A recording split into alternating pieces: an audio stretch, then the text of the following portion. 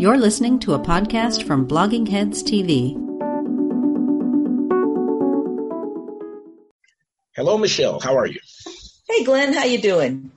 I'm doing very well indeed. This is Glenn Loury. This is the Glenn Show, bloggingheads.tv.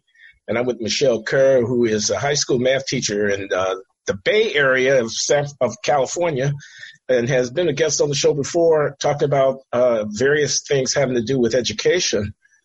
So welcome back, Michele. Oh, thanks. The last time we talked was, I think it was early April or late March. The shutdown had just happened. Yes. And you were very interesting in relating, and from your experience and observation, how the kids in your district were dealing with the different challenges and the teachers were dealing with the different challenges. So here we are now. We're talking, this probably won't air until sometime in August. And people are thinking about the school year starting, and that has just engendered such a terrible set of conflicts as I just read the newspaper and listen to what people are saying. So I was just very interested to get your perspective on, are you guys going back? How do you feel about it? Who's on what side of the debate about going back? Is it political? What about safety? The kids, a lot of things like that. Well, first off, in the Bay Area, in California, Governor Newsom has largely forbidden schools in most counties to open. So I'm pretty sure that my particular area, which is where I live, is San Mateo County, and I think San Mateo County is able to make its choice. Where I teach, which is Alameda County, is on the ban list. So in our case, the governor has flatly banned schools from opening. Absolutely. At this point, you can't. No hybrid. No hybrid. No in-person learning at all. Schools are closed until you get your virus transmission below a certain point. So first, let me explain and I'm probably out on the fringe on this, but let's be clear. I didn't think the schools should close in March. I was against it. Nothing I've seen has changed my mind. I think they should have opened for summer school, and I think they should open in the fall. So, that's my position. And I'm well aware that unions, by and large, disagree with it. And I think I predicted that in our last call, that the unions would be demanding remote instruction, which they are. What I get bothered by somewhat and here's why I get bothered by it, just to be clear. I get bothered by it not because I defend unions. I always tell this story to let you know where I am on unions. Last year, I got banned from my union Facebook page. Well, no, I got suspended, and then I was like, the heck with it. And it was because one of the union representatives from our district came on, and she went to the conference last year, and she was like, we did all these great things. We voted against Trump putting kids in cages at the border, and we voted in favor of reparations, and we voted in favor of teachers not being allowed to tell their students to speak English, and we voted in favor of fewer charters. And I said, did you vote in favor of getting us more money? Because it's like, what's this crap? I don't care about this crap. Let me stop you for a minute, Michele. Let me stop you for a minute. Okay, because you're talking about unions, but the first thing we were talking about was closings. No, I'm getting back to schools. Yeah. I'm going to get back to that. I just want to, why were you against closing in the first place? Okay. Because I don't think this is severe enough for children to close the schools. It's that simple. What about teachers and what about kids taking stuff home? Well, the teachers taking stuff home, the kids taking stuff home is not a reason to close the schools, by which I mean it is looking at, for example, there's many kids who aren't taking stuff home, right? So if they're not taking stuff home, those kids would be okay. So what I'm saying is it's kind of privileging the needs outside of school. And the reason we teach school, the reason we have public school is for the betterment of children. So in my view, when you close schools in favor, not of keeping kids safe, but of keeping the community safe, you are privileging the community over schools. Now, I'm not saying you can't do that. I'm just saying that in my view, schools should be pushing back against that. which is actually similar to why I was yelling at the union people last year, although I didn't. I got banned because of something else. But my point is that we're about school. That's our job. I like this. This is very interesting. Okay. No, you're saying don't use the kids as an instrument of some other purpose, because it's not their safety that's really being put at risk if you have them go back to school. But the epidemiologists are going to say we're trying to control a pandemic. Transmission is the issue. And even though the kids are just a link in the chain and may not themselves end up on a ventilator, still, this is a social problem. This is, so yeah, in effect, you'd have to acknowledge we are recruiting the kids, but then you'd have to make the argument that the social good is more that's a price that the kids are unfortunately going to have to be asked to pay. Well, that's the opposite argument. I think these are, and if you look at our society, we're roughly split. So, but let me just ask you this. I'm sorry to be rude because I think this is a rude question. If the issue is the kids, how can you be for the union? If your philosophy is education is about the kids, don't use them as instruments for some other social end, how can an employee union be justified if the starting point is the kids are the bottom line, that's all that really matters? Because the very definition of representation in a collective bargaining relationship is the interest divide. They're not common interests.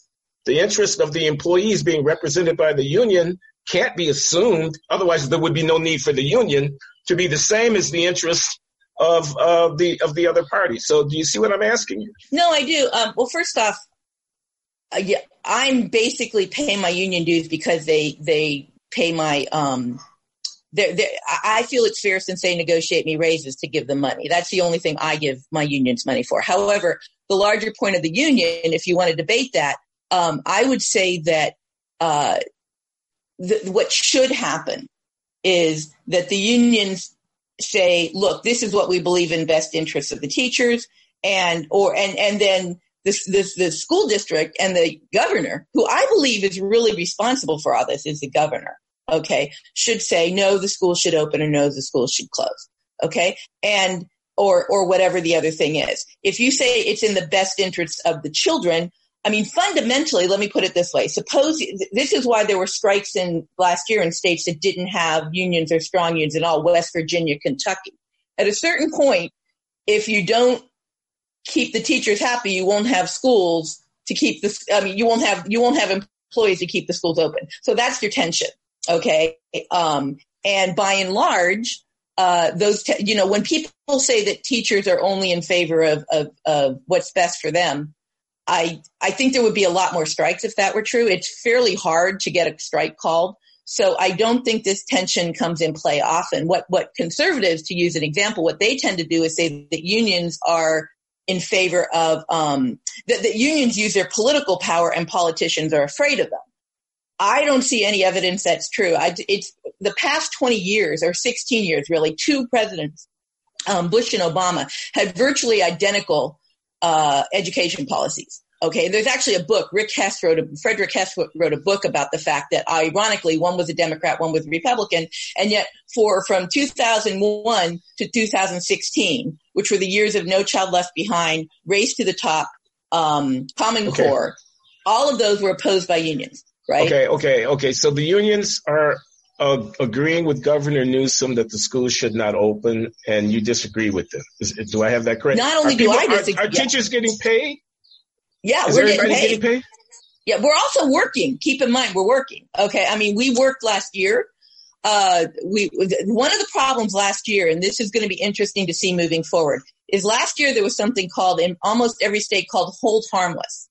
And what hold harmless clause did was said basically teachers cannot give a lower grade than the grade the student had when the school year ended.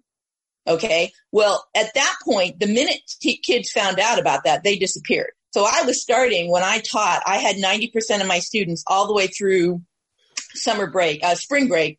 Then from spring break to Memorial Day, I had about 80% of my students. You could tell the minute the kids found out that they were going to get a passing grade no matter what, because boom, for the last 2 weeks of school we had it.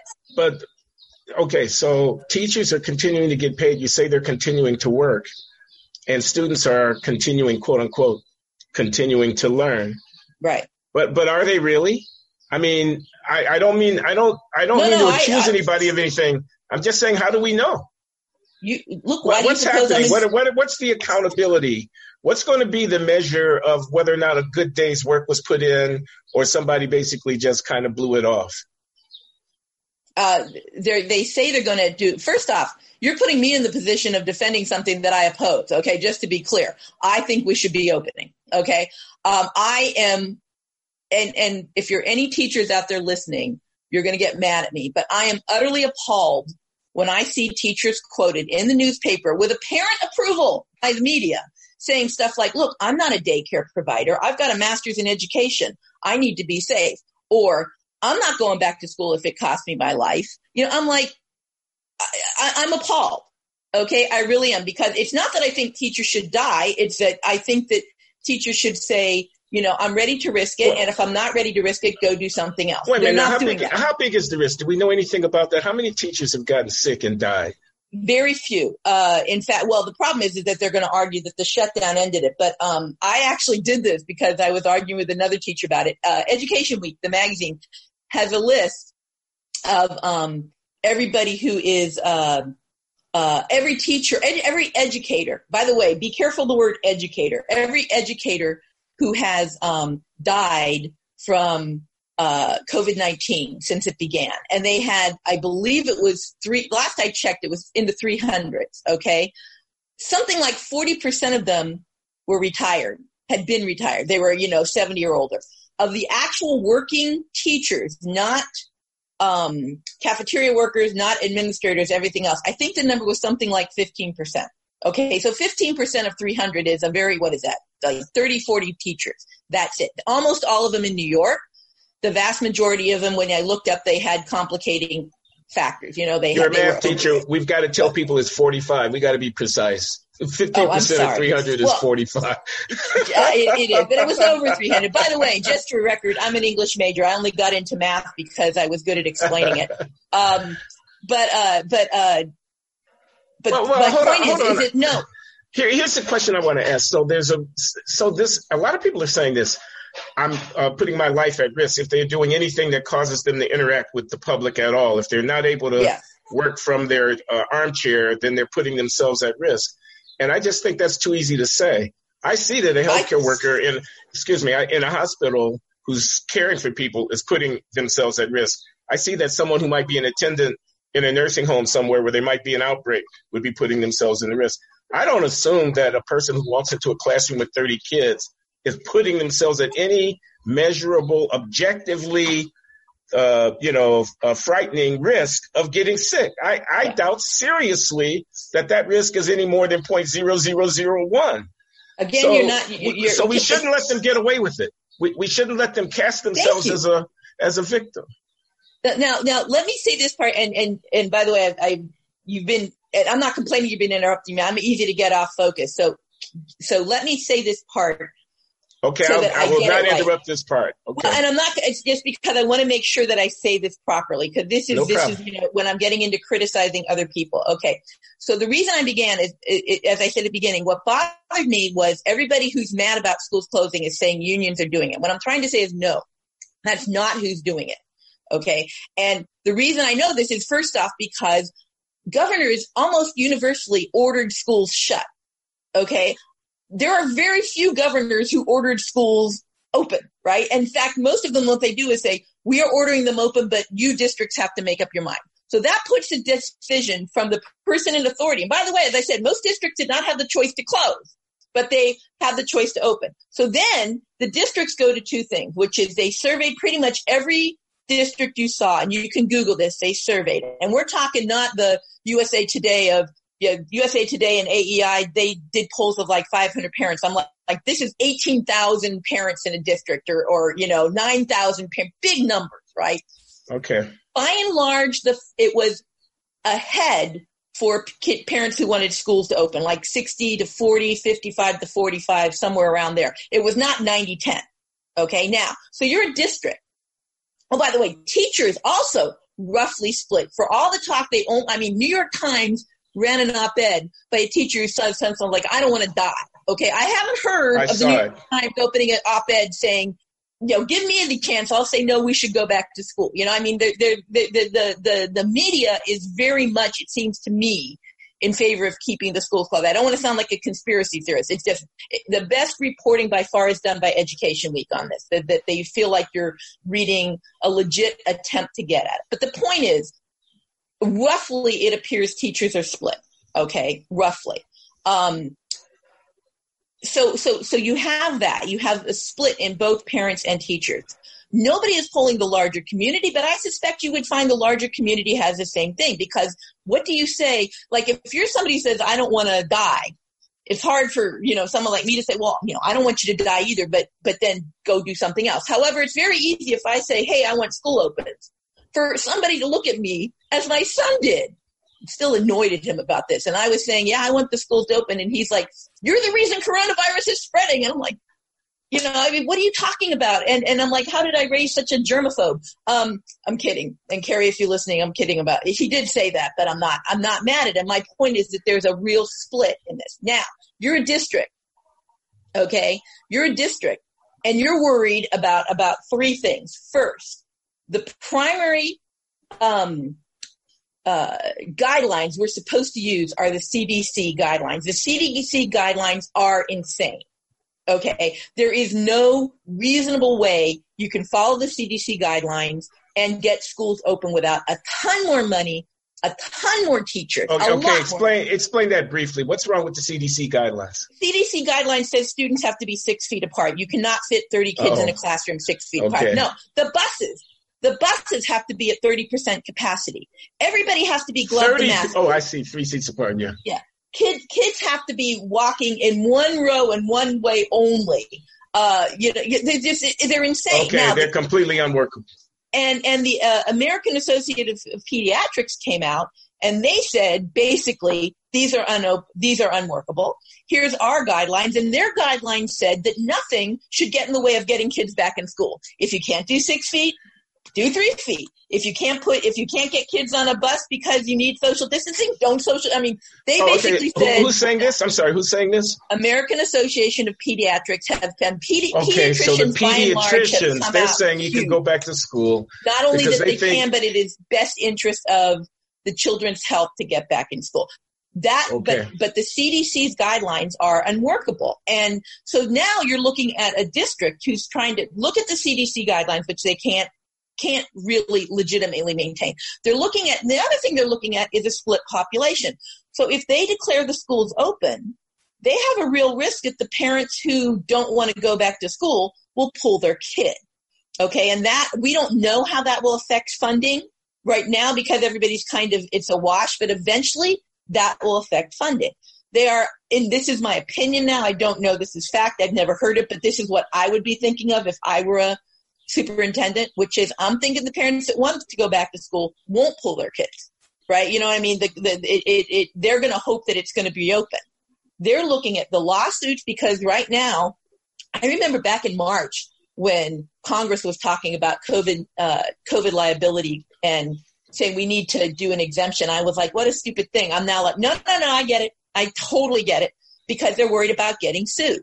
Then keep in mind that, like, for example, everybody says, well, private schools are opening. Sure, private schools are not legally required as a matter of congressional law to support special ed kids and disabled kids as a matter of free and appropriate public instruction.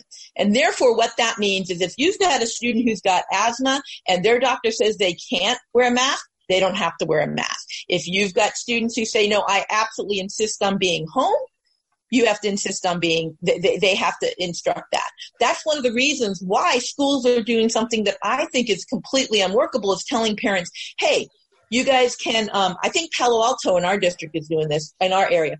If you want to go virtual, you can go virtual. If you want to go in person hybrid, if we're allowed to, you can go in person hybrid. And I'm looking at that going, what are you planning on doing? Forcing teachers to go one way or the other? And maybe they're thinking that will work. So my point is again, I go back to when the reason I care that people are blaming unions is not because I defend unions. It's because I would like the problem fixed if it can be fixed. And it's not going to be fixed by blaming the union for holding this up.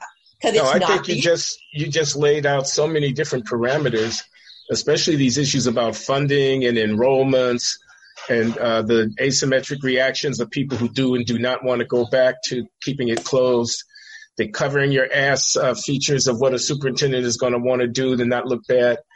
No, I mean, it's a really complicated thing. It would be overly simple by far to just, as it were, put it on the unions. And I think you make a strong case not to do that. But I'm worried about the kids. This looks like a tremendous hit. I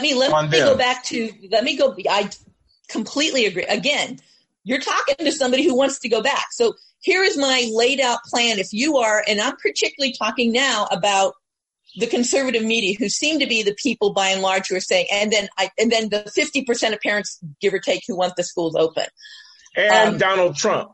Donald Trump, if you're out there, if I won't get struck down by lightning for saying Donald Trump, listen to me, yes, and Betsy DeVos. Donald Trump, and it's nerve-wracking to even say this, but honest to God, and not politically, he's right. You just need to open the schools. And what needs to happen, which won't happen, and the reason why it won't happen or instructive is the governor closest we've come to ordering schools is, I think, Iowa ordered schools open, and DeSantis came pretty close to ordering schools open. DeSantis's favorability took a hit because of that. A big one. They were just talking about it the other day.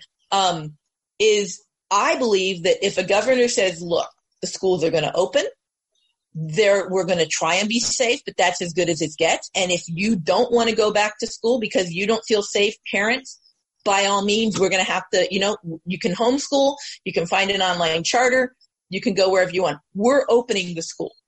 Okay. And teachers. What did DeSantis, I'm sorry to interrupt. Let me get this plan out. So the teachers, if you don't want to go back, we might have jobs at district. There'll be some kids with disabilities we'll try and do it, but fundamentally we're going back. And to those people who want schools open, if you are like, well, no, I want parents to have a choice, or, oh, no, I want the social distancing, then you're probably not ready for schools to be open. Because I truly believe the only way we're going to be able to open schools is to say, short of a vaccine, is to say we need to open the schools.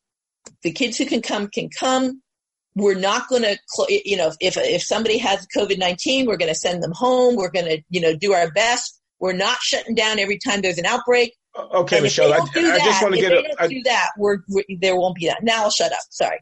No, well, we can go back and forth too. It doesn't have to just be. No, what did DeSantis do that you say his reputation took a hit for? I don't know what his reputation. I just know that DeSantis has taken. They just talked about it recently. He was at like 60-30, and now he's at like underwater approval. And what did he do? What's his policy? Well, DeSantis has, from what I understand, he has been consistently in favor of keeping the elderly and vulnerable safe and getting back out there. But as you may know, I'm not schools in particular. I know that he's trying to open. No. DeSantis did say he wanted schools to open. He's getting sued. Ironically, he's getting sued by, in this case, I think it is the union. He's getting sued for saying he wants the schools open. The Florida Education Union is suing him to try and get the schools shut. And how much of this? Come on, we're grown-ups here, right? We're paying attention. This has been going on since the very beginning of the COVID crisis. Shut down, open up the economy, shut down. Now, Trump has consistently been saying, open up. It's not going to be that bad. We got to get back to work. We can't let the cure be worse than the disease, et cetera, et cetera. And reflexively, maybe based on the evidence and maybe just based on the fact that they're against anything that Trump is for, a lot of people, usual suspects, have been saying opening too fast, need to close down again, don't open up, et cetera. Paul Krugman will write columns saying, die for the Dow. That's one of the titles of his column, die for the Dow. Yeah. In other words, we're going to all kill each other because we're trying to do commerce again on behalf of a bunch of fat cats in New York City banks and stuff like that. So there's a deep politics that underlies this. And the thing that terrifies me is that, so these are the kids. I mean, we're talking about tens of millions of Americans, okay? And these years are precious and irreplaceable. This is the developmental life cycle. You go from being 10 years old to 12 years old, from being 14 years old to 16 years old. A whole lot of stuff is going on in terms of you becoming a fully functioning human being. This is very, very fundamental. And we're going to make policy on the basis of a kind of reaction, a kind of political reaction. In other words, if Trump is for it, now any self-respecting Democratic governor has got to be against it. So the taint of the partisan conflict that's been going on since 2016 has now, with the opportunity that COVID has provided, is undermining our very basic institutions, including the capacity to educate our children. Am I overstating it? Do you think that's too much? Well, you're not overstating the damage to children. Let me tell you the part that I'm not certain of, so I'm going to throw out a hypothetical. Pretend that there was no political element and pretend we were still split. I think that's what would happen. Okay? In other words, leave out the fact that, there probably are people, Trump says open the schools, media says no, that there's certain parents that the teachers unions would do that. Let's throw all that out. Okay? And let's say that we are still split 50-50, roughly, on whether or not, and not just on opening the schools. It's fundamentally about your attitude towards a disease like this. I mean, this goes back to, and many, many people have saying that, the media go, cases are going up. Oh my God. You're like, well, are deaths going up? Well, it took a while, but deaths went up a little bit. Okay. But it's like, look, when we reopen, people might die of COVID-19. You know what? We're closed down and people are dying of, and that is that is the break right there. Okay. Because to people who feel that this is unworkable, they're going to feel that's unworkable. So the issue you're saying is, well, they're feeling you're suggesting is that they're feeling it's unworkable because Trump says it is workable. Okay. Then it might be something else. The CDC, I believe, there was this great example of in the Bay Area about 16 years ago. A guy went on the Bay Bridge and threatened to commit suicide. And emergency services shut down the Bay Bridge, okay, in probably one of the most famously difficult traffic places in the world, or in the United States, the world where pikers closed down the bridge for somewhere, I can't remember the exact number, 7 to 13 hours, okay, for God. One guy. I know, I remember this story because I was at Berkeley at the time and I was actually driving home. And I'll never forget, I came over the hill and saw the pack thing and I went, whoa, I'm going home another way. Cause it was like 12 o'clock in the afternoon. There was no way that was normal. People who drove by the guy when they finally opened one lane were screaming, jump! You know what I mean? They were done. Oh, sure. I agree. 4 to 5 months later, the emergency services, I forget who it was, they came out and said, we're not going to do that anymore. We're sorry. The CDC needs to do that too. The CDC is basically saying, look, it's our job to stop people from dying from COVID-19. It's like, yeah, but that's only one thing. You are the emergency services killing Bay Area traffic by stopping everything so this guy won't jump. You need to get over it. And if they don't get over it, and if we, the people, don't say, that's enough, or the half of the people who flatly say it's enough, give or take, if we don't do that, I think it was on what I've heard, I think it might be Noah Rothman from Commentary. He said, people have to go riot on the streets. I'm not sure about rioting, but you need to be active, because right now the louder group, and again, I'm a teacher. The governor of my state says close down. Governor Newsom, if you're out there, I disagree with you. I'm not advocating one thing or another here. I'm just saying that the people who want schools open are going to need to, accept that COVID-19 cases will rise if schools open. And if they're willing to do that, and if they're willing to say, look, these CDC requirements are nonsense, they need to get out there and say so. And if they aren't willing to say those things, then what they need to understand is that schools should stay closed. And I find this to be, this is so very interesting to me as a, social scientist. We try to think about, what would be a rational way of making public decisions when you have all kinds of competing equities. Cost benefit analysis within economic policy is the most straightforward example of this, where you have a ledger, you have the cost on one side, the benefits on the other, you add it up, you look at the rate of return, you try to decide whether it's something that's worth do. But here you're pitting life against life, risk against risk. This is a perfect metaphor for this, it seems to me. The suicidal, mentally disturbed person on the bridge and, 10 hours, 8 hours of sitting in traffic. Hundreds of thousands of people. That adds up to more than many lifetimes of actual time wasted. So you kind of want to let them jump, okay? But on the other hand, how do you tie your hands and say, I won't come to the aid? A hiker who goes up the mountain and gets lost in the bad weather, and then do you go save them or not? People who go out on a dinghy and they can't get back in the storm, do you let them drown? This kind of thing. The kid at the bottom of the well, so many lives have to be lost going down to get the baby.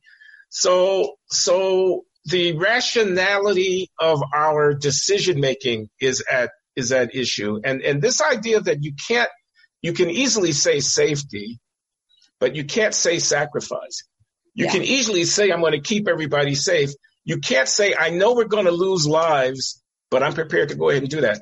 Now, a military commander in this conflict theater is basically saying exactly that. You know you're going to lose lives, but you have to go ahead and do this thing. But we have a very hard time as a society saying that about a lot of different things. So I just find that to be very interesting. I think this is a case at hand where I'm not sure that we're anywhere close to making rational public decisions about what we're going to do. Well, now, and part of it is, I always say, I don't know if you saw the movie Contagion, which came out a few years. Okay, well, it's a story about a pandemic, and I'm like, okay, but COVID-19 isn't contagion, which basically turned your brain to jello and killed you in 3 or 4 days. Yeah. And that's part of the issue is that it is not, if this were something where 90% of the parents wanted to stay home, we wouldn't be having this discussion. It's precisely about people's attitude towards risk. And I know perfectly healthy people who are terrified of getting COVID-19. I had this, and by the way, this is significant because if you ever see surveys, something like 80-90% of Democrats say they wear masks. Okay, I live in the bluest place in the world, except maybe Manhattan, okay? Maybe Vermont. We're really blue here. I almost never take Uber. I was at a coffee shop. I'd walk there to get some jobs. It was like a 3-mile walk. I said, I'll take Uber back.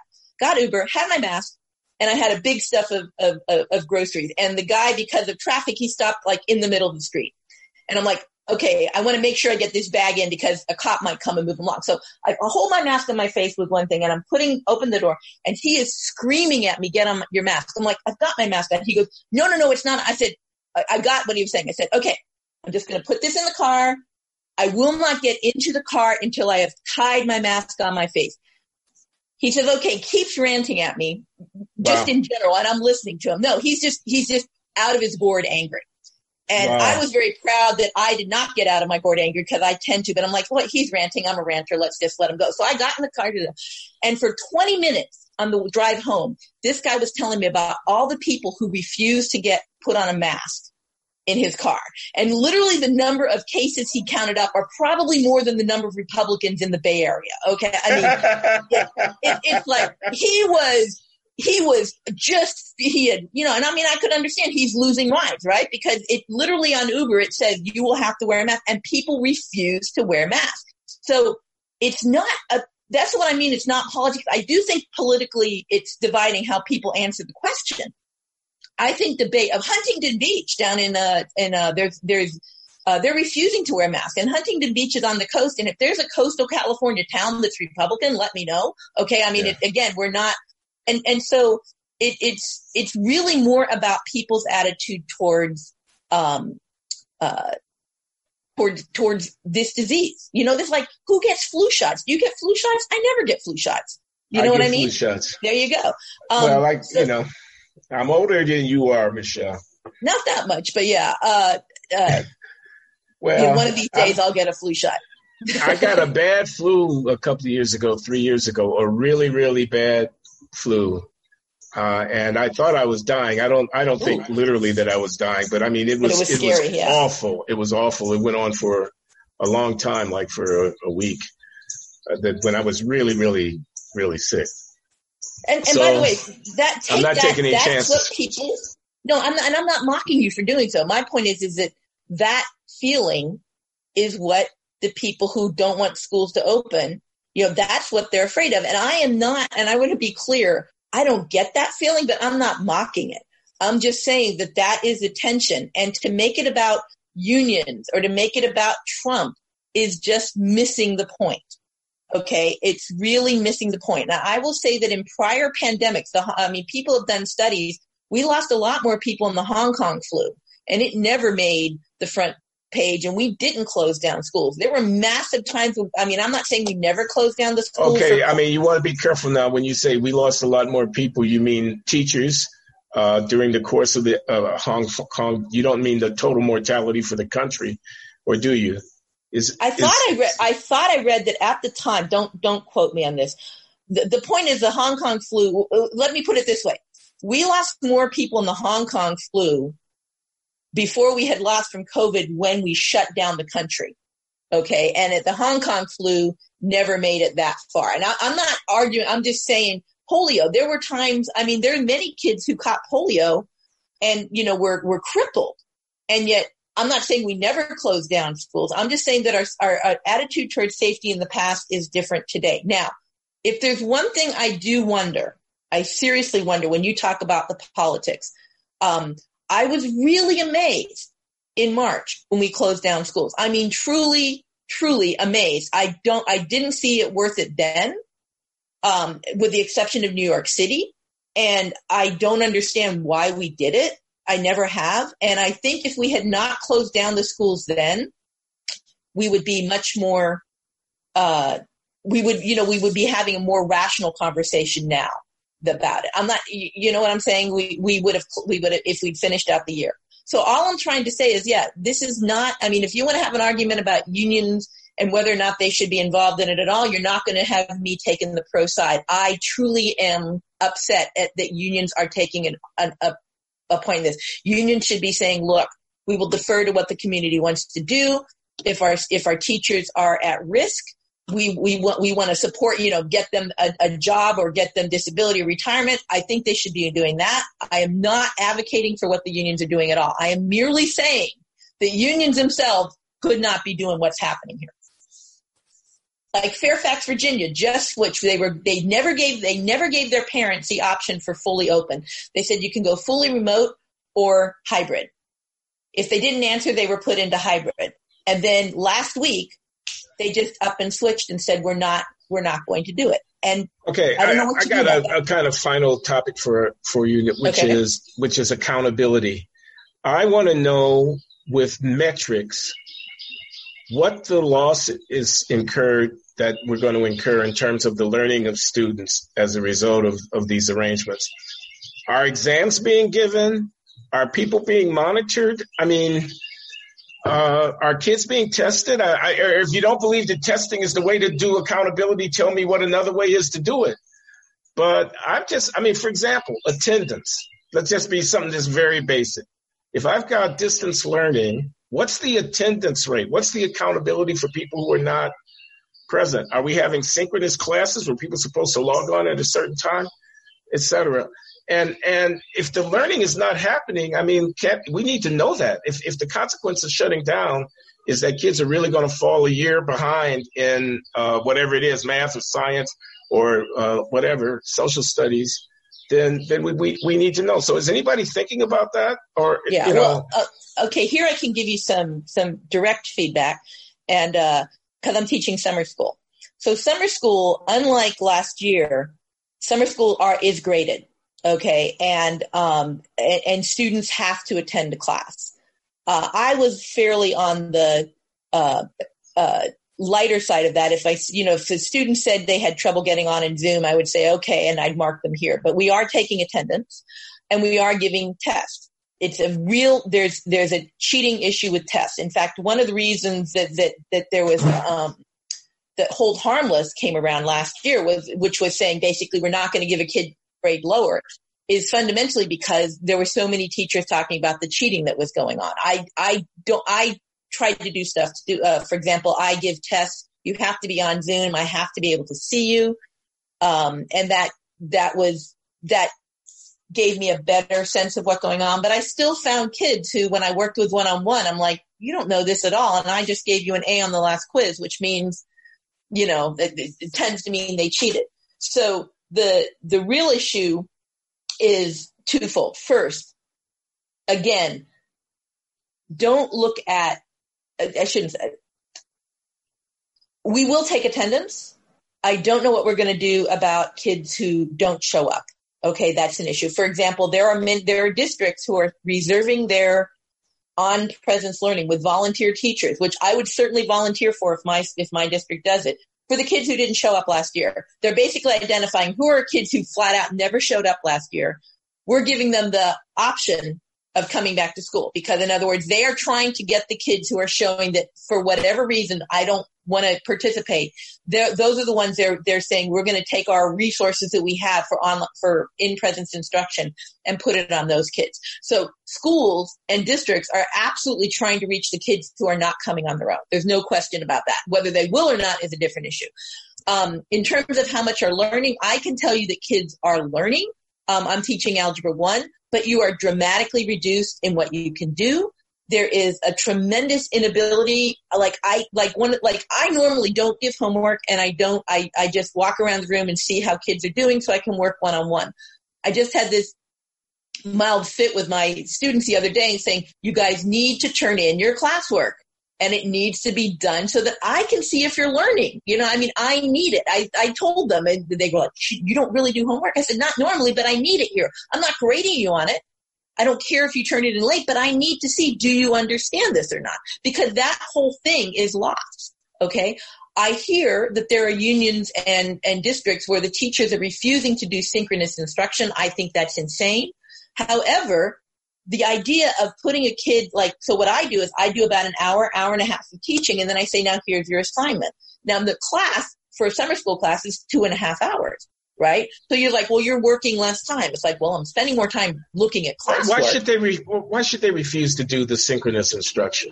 Why? I don't know. And I don't know. And that would be, if unions are doing that, then that is, again, something that governors should flatly refuse. They should say no.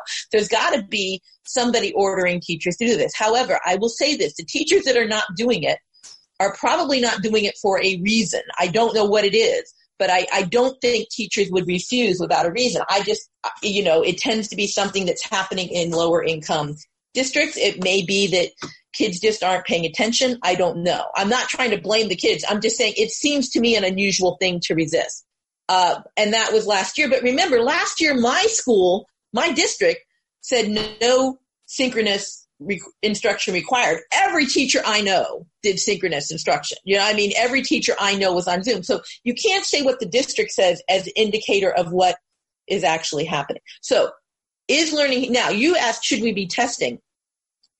I have two answers to that. The first is yes, I'm fully in favor of tests. I think it's dumb not to see. Second thing is that the public at large puts too much faith in tests.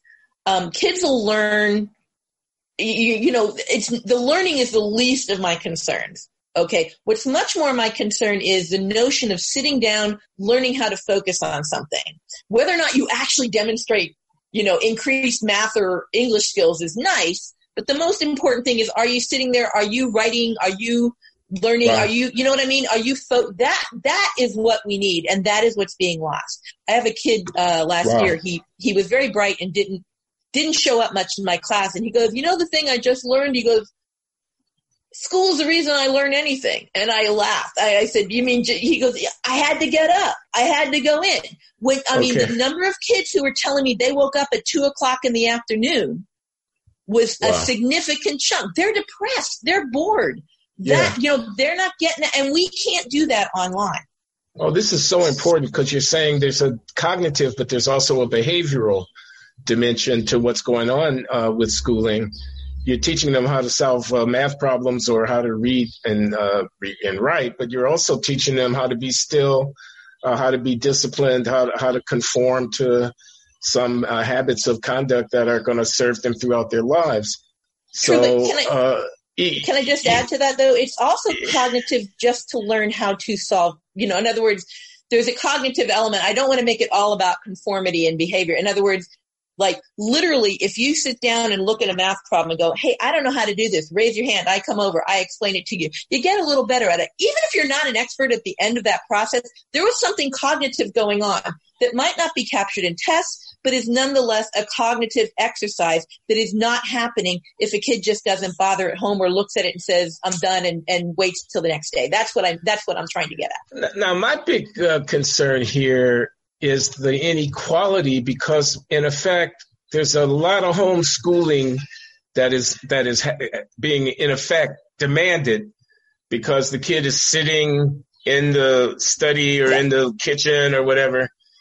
And the parents are going to differ with respect to their inclination and their capacity to play this kind of complementary role.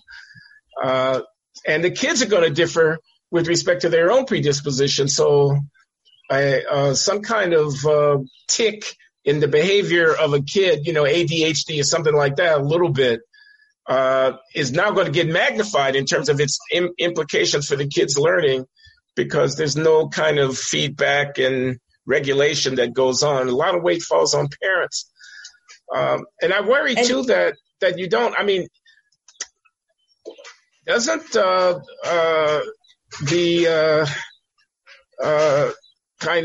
I said homeschooling, but I also mean other innovative ways of doing education. So I'm thinking about this in terms of higher education. I'm thinking if we could do all our classes online, I don't see any reason why I can't teach 500,000 kids instead of 500. I don't see why I can't teach 500,000. In which case, if I'm a better lecturer and a more knowledgeable and compelling professor, I don't see why everybody is not studying with me on the subject that I'm teaching about, which kind of undermines the whole business model of the college. And it becomes much more about the man or the woman who's projecting the online platform. Yeah, so, can I just jump in? It's like, and every time somebody says, hey, great idea, let's do online courses, they fail miserably, because it turns out that getting your butt into the classroom to listen to the lecture has a lot to do with your ability to succeed in the class. Look at Coursera, look at the MOOC craze for a while. All of that went away. Okay. So maybe when you're forced to do it, it makes a difference, because all of those other things there was no grade at the end. Okay. But now you tell me about your ability to grade people. Okay. On stuff, and you're teaching higher level stuff, I'm sure. But at my level, part of what I do is look at how kids are doing. The test should not come as a surprise to me. You know what I'm saying? It's because I'm looking at them all along. When you've taken that away, how do you know cheating isn't happening? And that is a issue. Yeah, I think that's another good point. Listen, I think I need to call it a day here, Michele, and you're up early out there on the West Coast. Thank you. Bless you. No, it's my Michele pleasure. Kerr, high school math teacher, East Bay, California. Welcome back to the Glenn Show. We have to talk again sometime. Yeah. Can I just say one last thing? I'm glad you're okay. Yeah, no, I'm glad you're okay. And to everybody out there, understand that these differences are more about our own internal values as opposed to somebody wanting you dead one way or another. Just kind of keep that in mind as we talk about these.